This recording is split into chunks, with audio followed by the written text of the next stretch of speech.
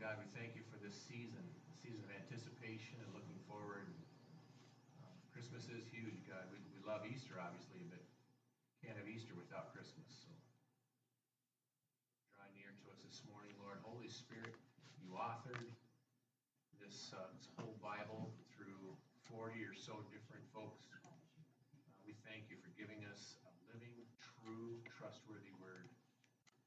God, will admit that a lot of times we need help understanding it, especially prophecy and end times and stuff.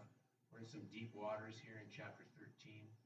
Help us to learn, to commit it to memory more so, Lord God, to know and love Jesus, to fellowship more closely with you, and to be ready for what comes. Thank you for your help now, Holy Spirit, in Jesus' name. Amen. Okay, I'm going to review quickly. We finished chapter 12 a couple weeks ago, and we need to kind of get that big picture of chapter 12 because it flows right into 13. You can't do 13 apart from chapter 12. So in chapter 12, we were introduced to the red dragon. The red dragon is the devil himself. And basically it starts off by telling us a story about how the red dragon is trying to destroy the child that comes from the woman. The woman is Israel and literally Mary in the birth event, obviously.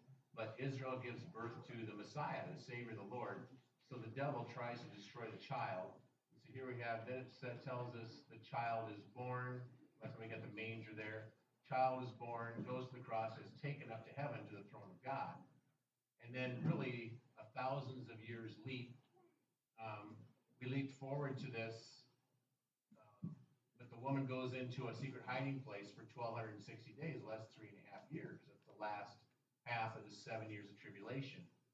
Then we back up a little bit in time and it talks about war in heaven. This is Michael, the archangel in charge of God's armies, angel armies in heaven.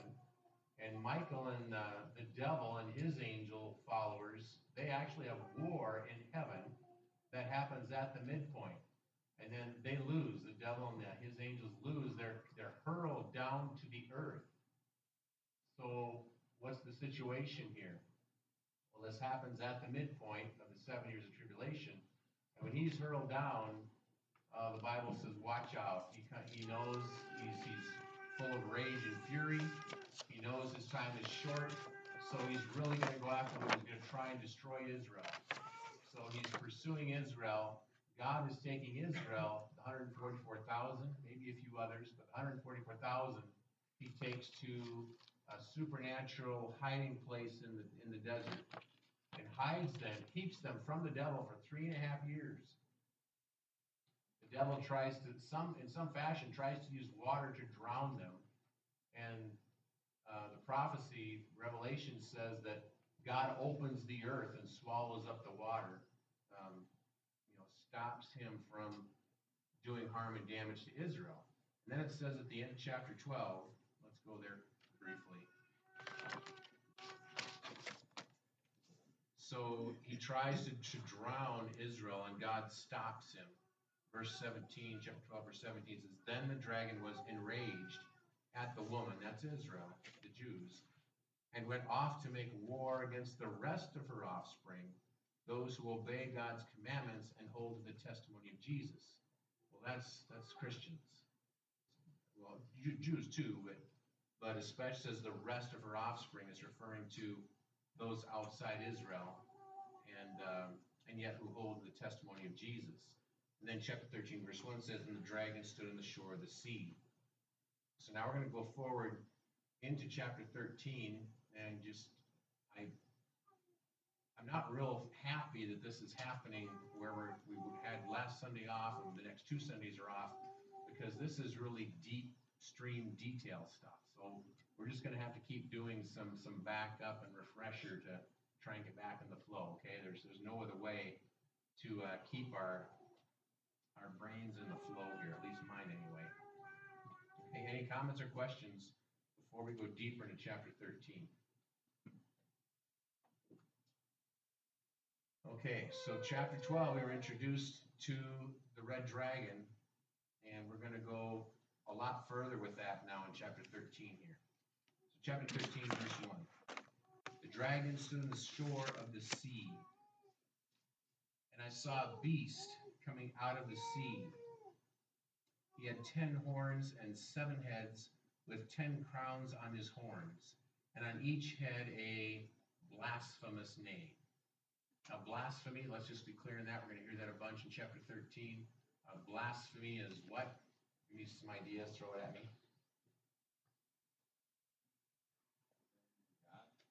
Claiming to be God, that's the ultimate blasphemy, right? And that's what we should think of right away when we hear blasphemy. Blasphemy is a complete rejection of God and his truth.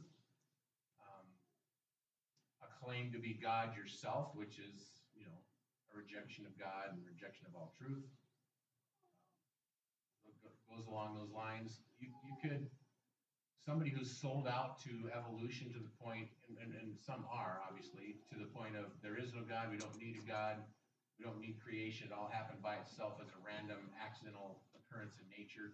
That's blasphemy. Any outright rejection of the truth of the Word of God. Now, we're sci-fi fans. Any sci-fi fans here? We saw Eternals, the movie, a couple nights ago. It's blasphemy. Outright rejection of everything God, everything about creation. We aren't going to be going to the sequels and stuff. We're just like, it's one thing to tell a story and a fantasy and a fable and stuff, and it's another thing to, in your face, reject God and act like he doesn't exist and he's not an issue. It's blasphemous in our perspective. So just to give you a heads up, we enjoy sci-fi. We're not going to enjoy Eternals and the rest of the movies that follow it. It's junk. So blasphemy, we'll talk about that quite a bit in 13, and that's part of what comes to the end. As we come to the end of all things, there's less and less middle ground. There's no more gray area, right? You either are shaking your fist at God and you hate him, or you love him and you're willing to give your life for him. There's nobody in between. We're seeing more and more of that now in our own country, right? So there's this, God's taken away the gray area. Make up your mind. Which God are you going to serve? Okay, Elijah at the Mount Carmel in the battle with the prophets of Baal. So burns up, Elijah or prophets of Baal try their thing, nothing happens. Elijah goes, okay, God, show up, show them who the true God is. Fire comes down from heaven, eats up the whole thing. Elijah turns to the crowd and they go, whoa, God, the Lord really is God. Gee, we're surprised. And Elijah goes, okay, make your choice. Make your choice right now. Who are you going to serve? And that's what a big part of what the end times is about. One of the big parts is Israel and saving them, a whole bunch of them finally. The other part is who are you going to serve? The choice is going to be clear. Ultra, super clear. God says, make your choice. Your eternity hangs in the balance. Today's the day.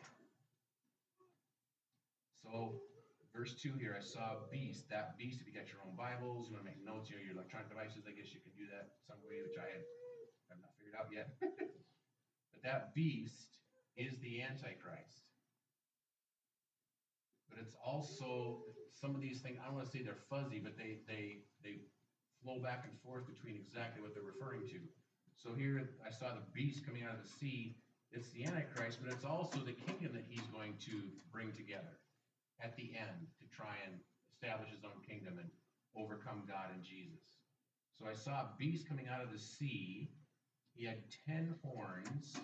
Now the horns, we'll find out that the horns are kings, current kings with the Antichrist who give the Antichrist their power and authority. But there are 10 kings who do that.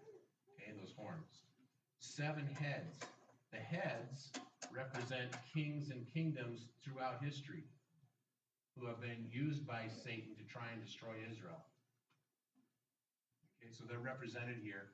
So it's kind of like all the kingdoms and kings Satan has used through the ages to try and destroy Israel, they are represented in this final beast.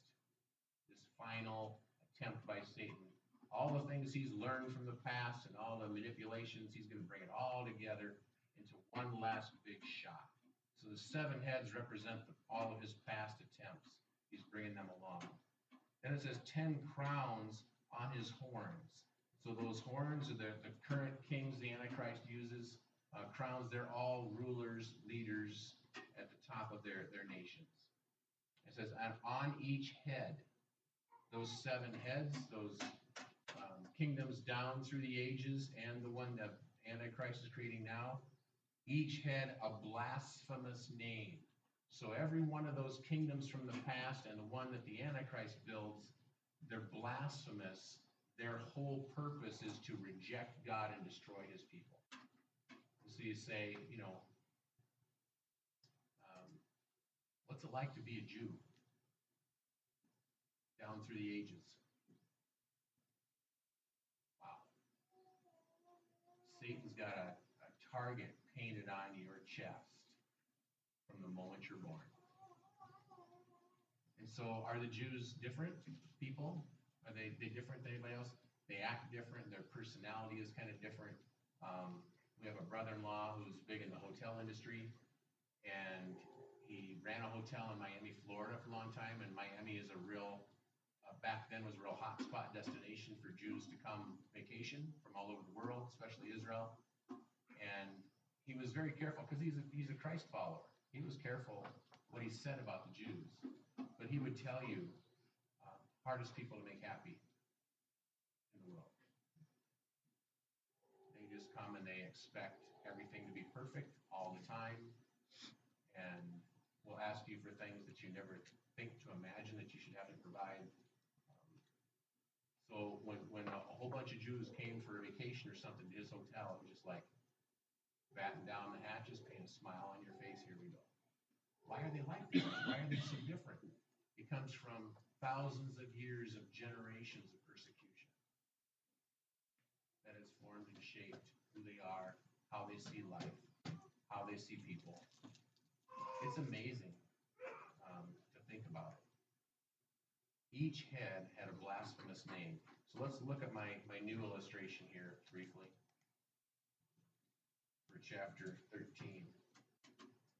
So I guess I'm not going to apologize. I tried to draw the beast.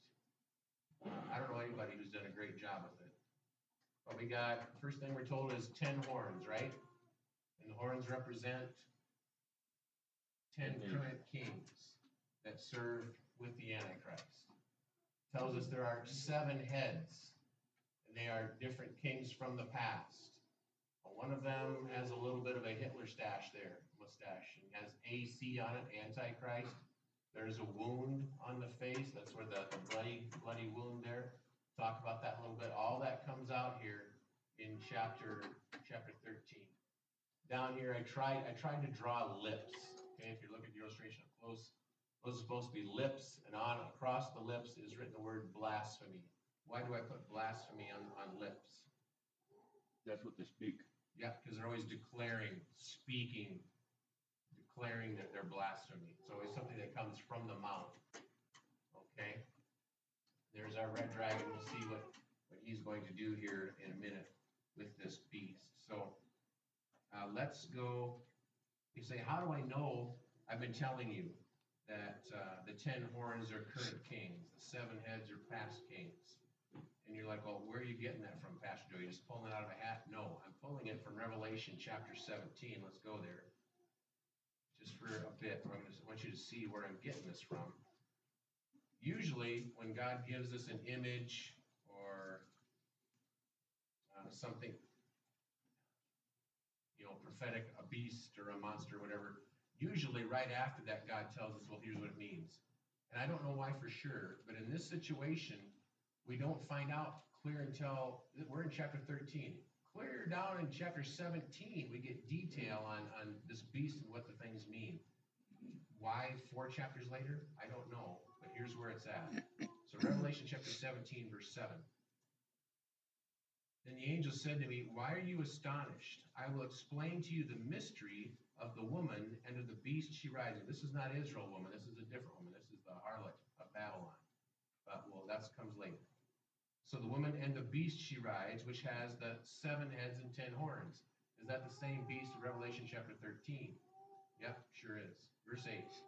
The beast which you saw once was, now is not, and will come up out of the abyss and go to his destruction. That's really odd, isn't it? Who or what are we talking about? Are we talking about a kingdom here? Or are we talking about one of the beast rulers, the kings? Probably one of the kings. And what are we saying about one of these kings from these blasphemous empires? We're saying that he once was, so he's already been around on the earth, he's already done his thing, but he currently is not, as John writes this.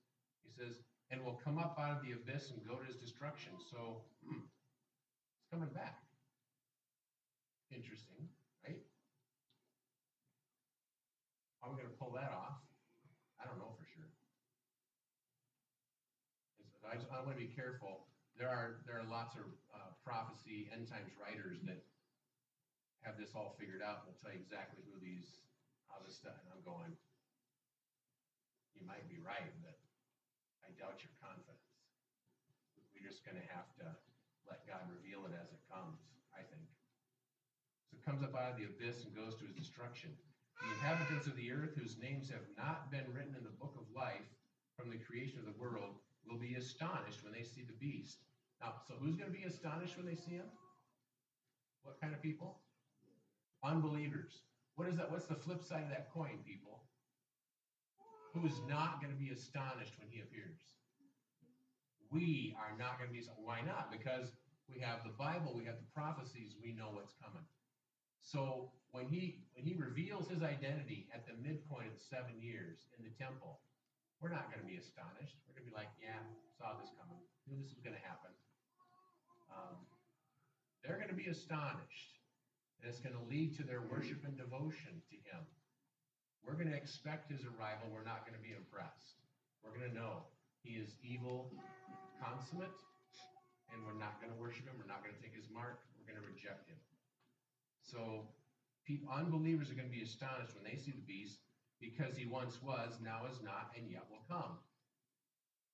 And so we aren't going to do it. But if you go to the timeline, towards the bottom of the timeline, towards the right-hand end, there's a couple different spots on the timeline where it looks like Hitler on there. And you go, what is up with that? Well, the gentleman that wrote a lot of the stuff that helped me understand End Times of Revelation really well, and he died from cancer 20 years ago. But he felt like, as he looked at Scripture, he felt like Hitler was a possibility for the identity of the Antichrist. Because it's really interesting when you look at this. He once was, he existed in the past. He now is not.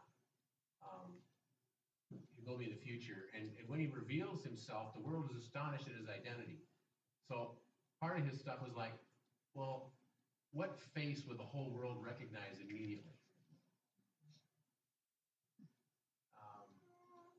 And so I don't know. I don't push this too far.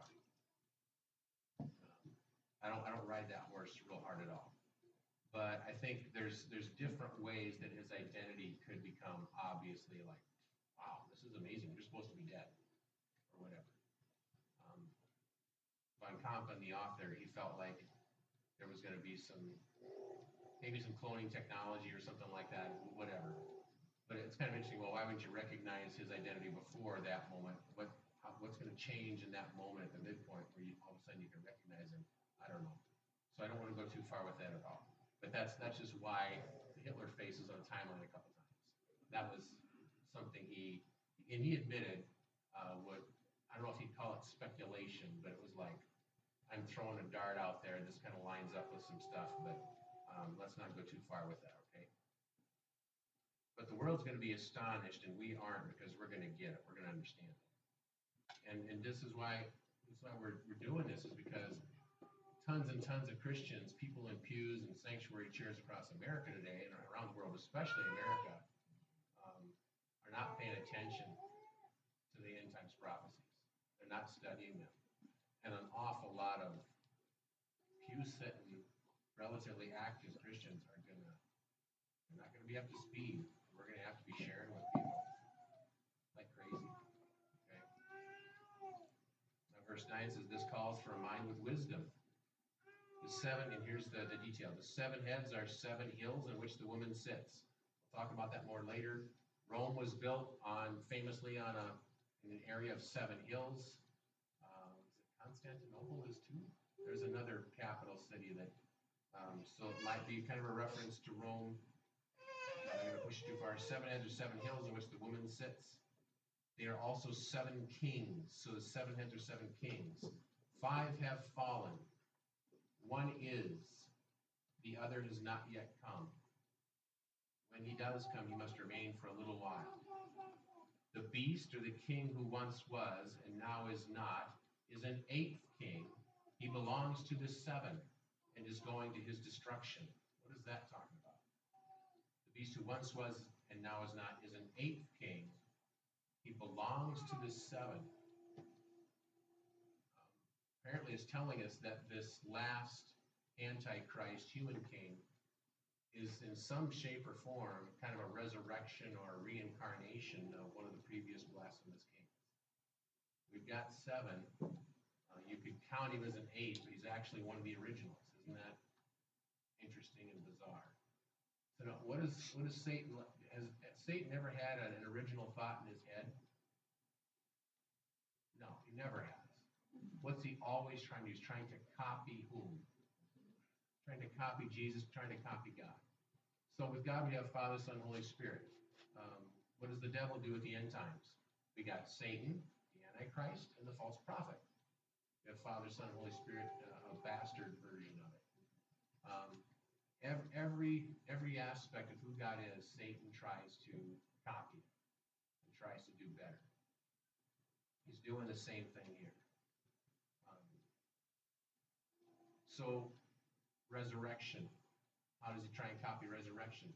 He's gonna find a way to bring back one of these blasphemous kings, and it'll be like a resurrection, but it won't be the real thing. It'll be a bad copy.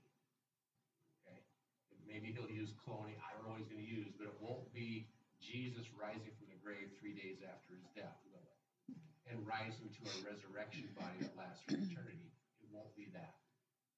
But it's going to be something that astonishes the world, the unbelieving world.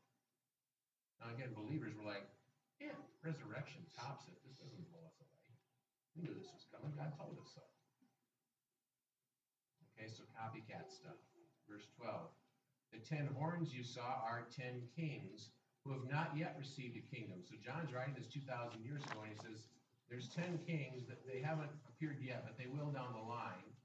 But who for 1 hour will receive authority as kings along with the beast, along with the Antichrist. And how long is their rule and reign going to be? How long is it going to last? It's going to be brief, isn't it? Really brief in terms of world history for 1 hour. Let's see. Along with the beast, verse 13, they have one purpose, will give their power and authority to the beast. Okay, so their only purpose is to give support to the Antichrist as he tries to bring down God and Jesus in the flame for Jerusalem. That's their only purpose. Verse 14, here's their focus. They will make war against the Lamb, but the Lamb will overcome them because he is Lord of lords and King of kings. So their only purpose is to give power and authority to the Antichrist in an attempt to make war on Jesus himself and bring him down. And Jesus is going to whoop on him. Everybody say hallelujah. Right? Okay, so that's where I'm getting the stuff back in chapter 13 about the heads and the kings and the horns and stuff. It's detailed for us there in chapter 17. Comments or questions there? Well, I got it great. Yeah, Susie. You just think that, you're thinking about the history thing. You almost think it's somebody that people respected and that awe a little bit, and not somebody that hated and discovered how many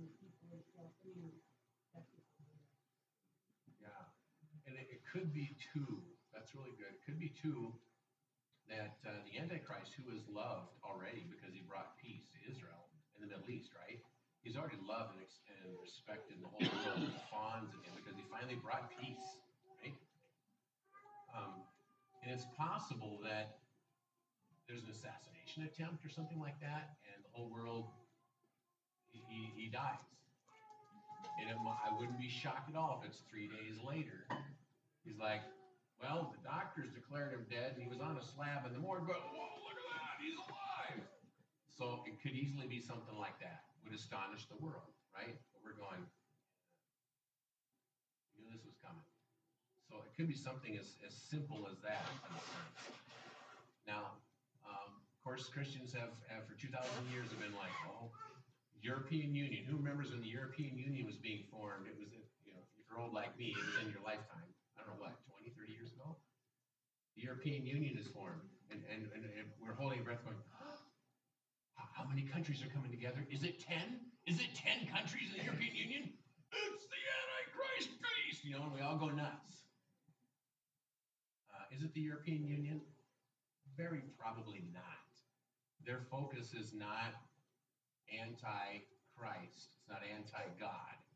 There are aspects, there are anti-Semitic things in Europe for sure, but it's not that.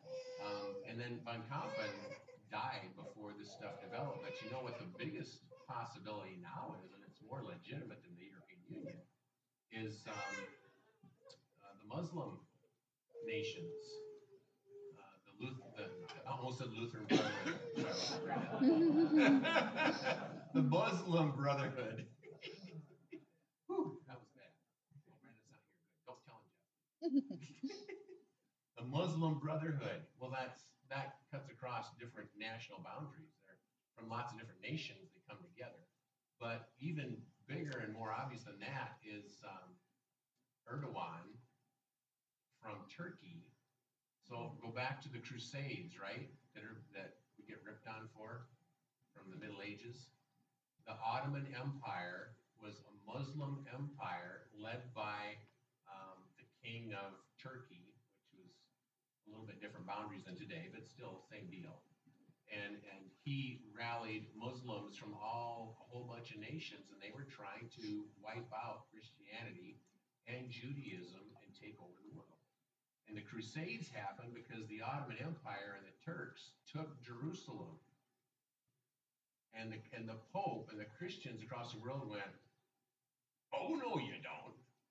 That's where our Lord and Savior died and rose from the grave, and that Jerusalem has to be open. And that started the Crusades. So Christians from all over the known world gathered together and joined up in armies and went after. Second thing was the Ottoman Empire was trying to wipe out Europe and all those nations of Christians there. So they rose up for two, self-defense and to take back Jerusalem. Okay? Well, the modern day ruler of Turkey, Erdogan, is a full-blown Muslim, and he has announced publicly on many occasions that his purpose is to restore the Ottoman Empire. Why is he hanging out with Russia and talking with Russia and being schmoozy with them? Why is he being schmoozy with Iran? That's never happened before. Because he wants to restore the Ottoman Empire. Are there 10 nations in that grouping? We're in that ballpark. It could easily be 10 when you come down to it. So European Union, they say not so much. Ottoman Empire, that's a real possibility. Yeah. My friend of many, many years was a German. She says to watch him because he comes right out and says that one of the ways he can accomplish that is by infiltrating the Muslim population into the European countries, which is happening hand over fist. She said if she walks downtown Bielefeld, where she is, America, in the business district, she said, we don't hear German spoken. It's all their languages. So I don't even recognize it's Germany sometimes. Okay. So Robin has a friend that lives in Germany and says there are areas where you don't even hear German spoken anymore. You hear Arabic spoken. And Erdogan has publicly stated that he wants to take over Europe by immigration and infiltration, Muslims going into European nations. And you don't have to look very hard on the internet to find out that even the secular leaders in those countries realize it's happening and are trying to fight it without openly fighting it, because when you openly fight it, you get riots and all kinds of terrible things. You get called a bigot. Yeah, you get, like it's happening, you get called a bigot and Mhm. stuff. So, yeah, really big. And so Erdogan, he has jailed American pastors on charges of espionage and all kinds of stuff. The last one he kept under lock and key for 2-3 years before he let go. Yeah, there's been a lot of stuff cooking there. So Erdogan in Turkey, keep an eye on him. I'll try to keep an eye on him too, but that's way more legit than the European Union. And could the European Union still be, well, he wants to make it part of his empire through skullduggery and scheming, but yeah, interesting stuff. Okay, so anything else back to chapter 13? Any other questions or comments? Getting close to our time to end today. We haven't got far. I knew that would happen because we've got to go slowly here and get this stuff nailed down. So let's do verse 2. The beast I saw, and I was describing the end times kingdom that the Antichrist is putting together here. He says, the beast I saw resembled a leopard, but had feet like those of a bear, and a mouth like that of a lion. The dragon gave the beast his power. Isn't that interesting? The dragon is who? The devil himself. The dragon, the devil himself, gave the beast, the Antichrist and his kingdom, the devil's power and his throne. Isn't that fascinating? The devil gives him his throne, which means, all of his power and authority and great authority. So this is, you can tell, this is Satan's last ditch, all out effort. He's throwing everything on the table here, everything he's got. He even gives his throne to the Antichrist to bring together all these forces to try and take down Jesus and God. Now I think we maybe barely have enough time. I'm going to go back to, I guess we'll do that a little bit later. But if you want to, for 3 weeks down the line, Daniel chapter 7, we're going to do it, but you might want to soak it a little bit. So this leopard and bear and lion, going, what are all these creatures? Why these critters and stuff? It's they represent kingdoms. So if you go back to Daniel chapter 7, you will see a detailed description of each one of these kingdoms and using the animals and stuff. Okay? So John's not pulling this out of his hat. It's not some fairy tale. Daniel saw it too. How many years before John saw it? About 1,000 years before John saw it. Same exact stuff God's revealing. So let's go to my illustration here. So I didn't know how to represent these beasts, but the tail is supposed to look like a leopard's tail, okay? And the feet are supposed to be like bear's feet. And I didn't even try to do the lion's mouth. I was like, whatever. But so what is the point here? Not a freakish animal. That's not the point. The point is kind of like the personality of each of these ancient blasphemous kingdoms. They're all coming together. Every wicked thing about every one of those previous empires is all coming together in this last empire.